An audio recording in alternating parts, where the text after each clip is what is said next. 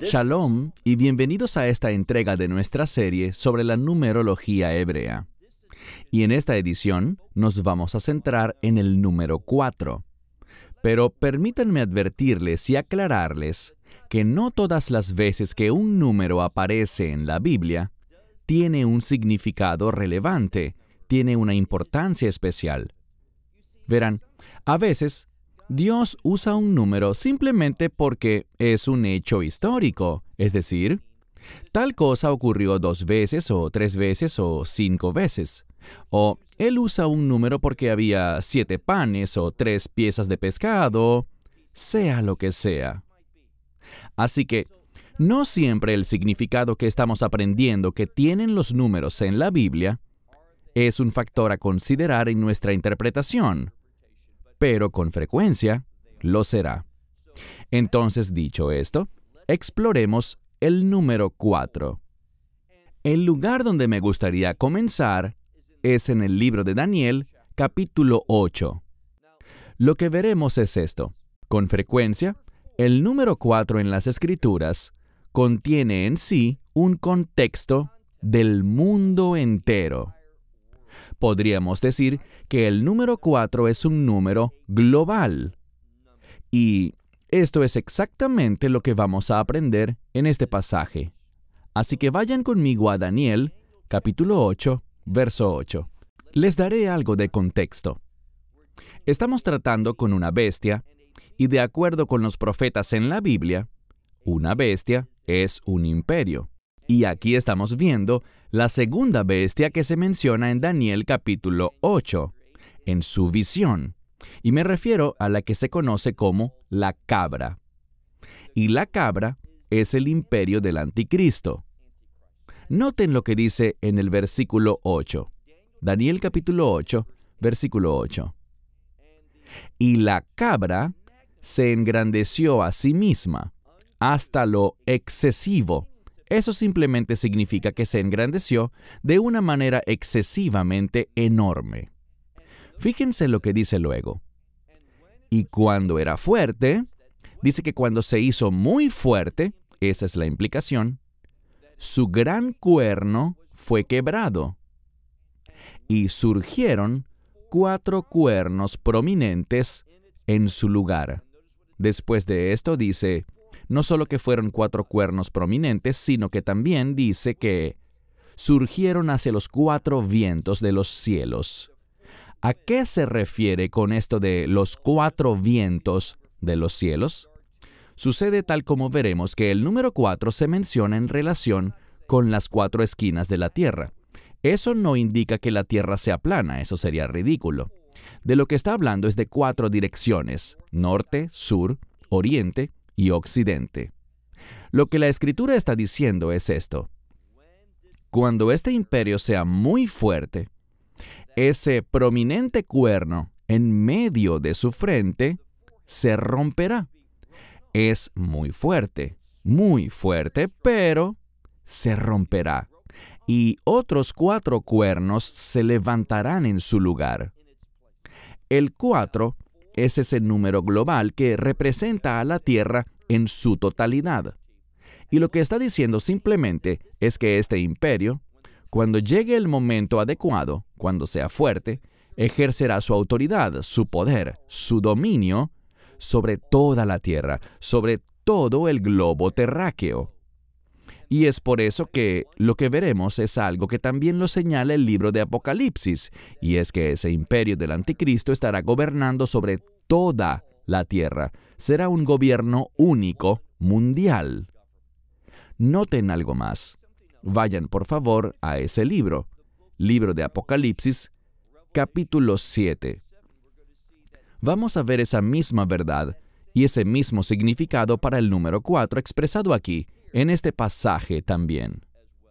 Así que Apocalipsis capítulo 7, versículo 1, que dice, y después, es decir, después de estas cosas de las que acabamos de hablar en el pasaje de los sellos, dice, después miré y había 4 ángeles.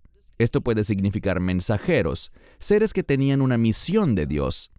estos 4 mensajeros estaban de pie, y noten dónde estaban parados, en las 4 esquinas de la tierra. 4 mensajeros tienen importancia para toda la tierra, y están de pie en las 4 esquinas de la tierra, es decir, hacia el norte, hacia el sur, hacia el oriente y hacia el occidente. Y se aferraban, es decir, ellos ejercían autoridad sobre los 4. Ellos ejercían autoridad sobre los 4 vientos de la tierra.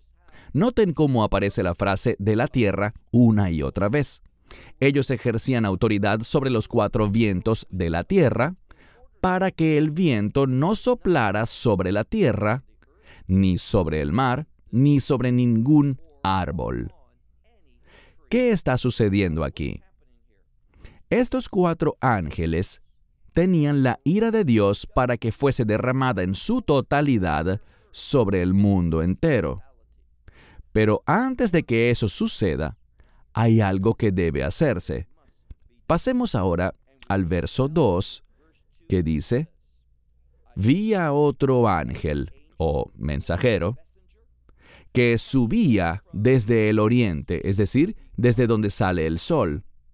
Y su autoridad, él tenía autoridad en cuanto al sello del Dios vivo.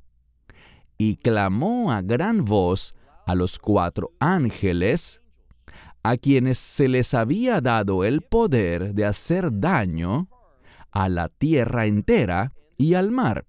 Entonces él le ordenó a los ángeles que no hicieran daño a nada, hasta que primero ocurriesen un par de cosas.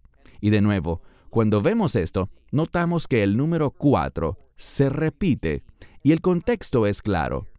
Tiene que ver con el mundo entero, con la ira de Dios que ha sido profetizada y proclamada en el capítulo 6, pero que ha sido detenida. Esa ira no caerá en su totalidad sobre toda la tierra hasta que Dios selle a esos 144,000 con el sello del Dios vivo. Y también hay otro evento que debe suceder, y ese sería el arrebatamiento, el cual es aludido también en Apocalipsis 7. Y solo después de que los siervos de Dios sean sellados y que los creyentes sean removidos de este mundo, entonces y solo entonces, la ira de Dios caerá sobre la tierra en su totalidad. Es decir, que la tierra y el mar y los árboles sufrirán daño.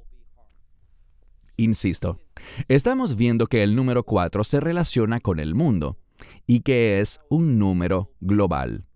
Permítanme darles un ejemplo más con el fin de argumentar un poco mejor todo este punto. Sabemos que existe un altar en el cielo, y la Biblia dice que el altar tiene 4 cuernos.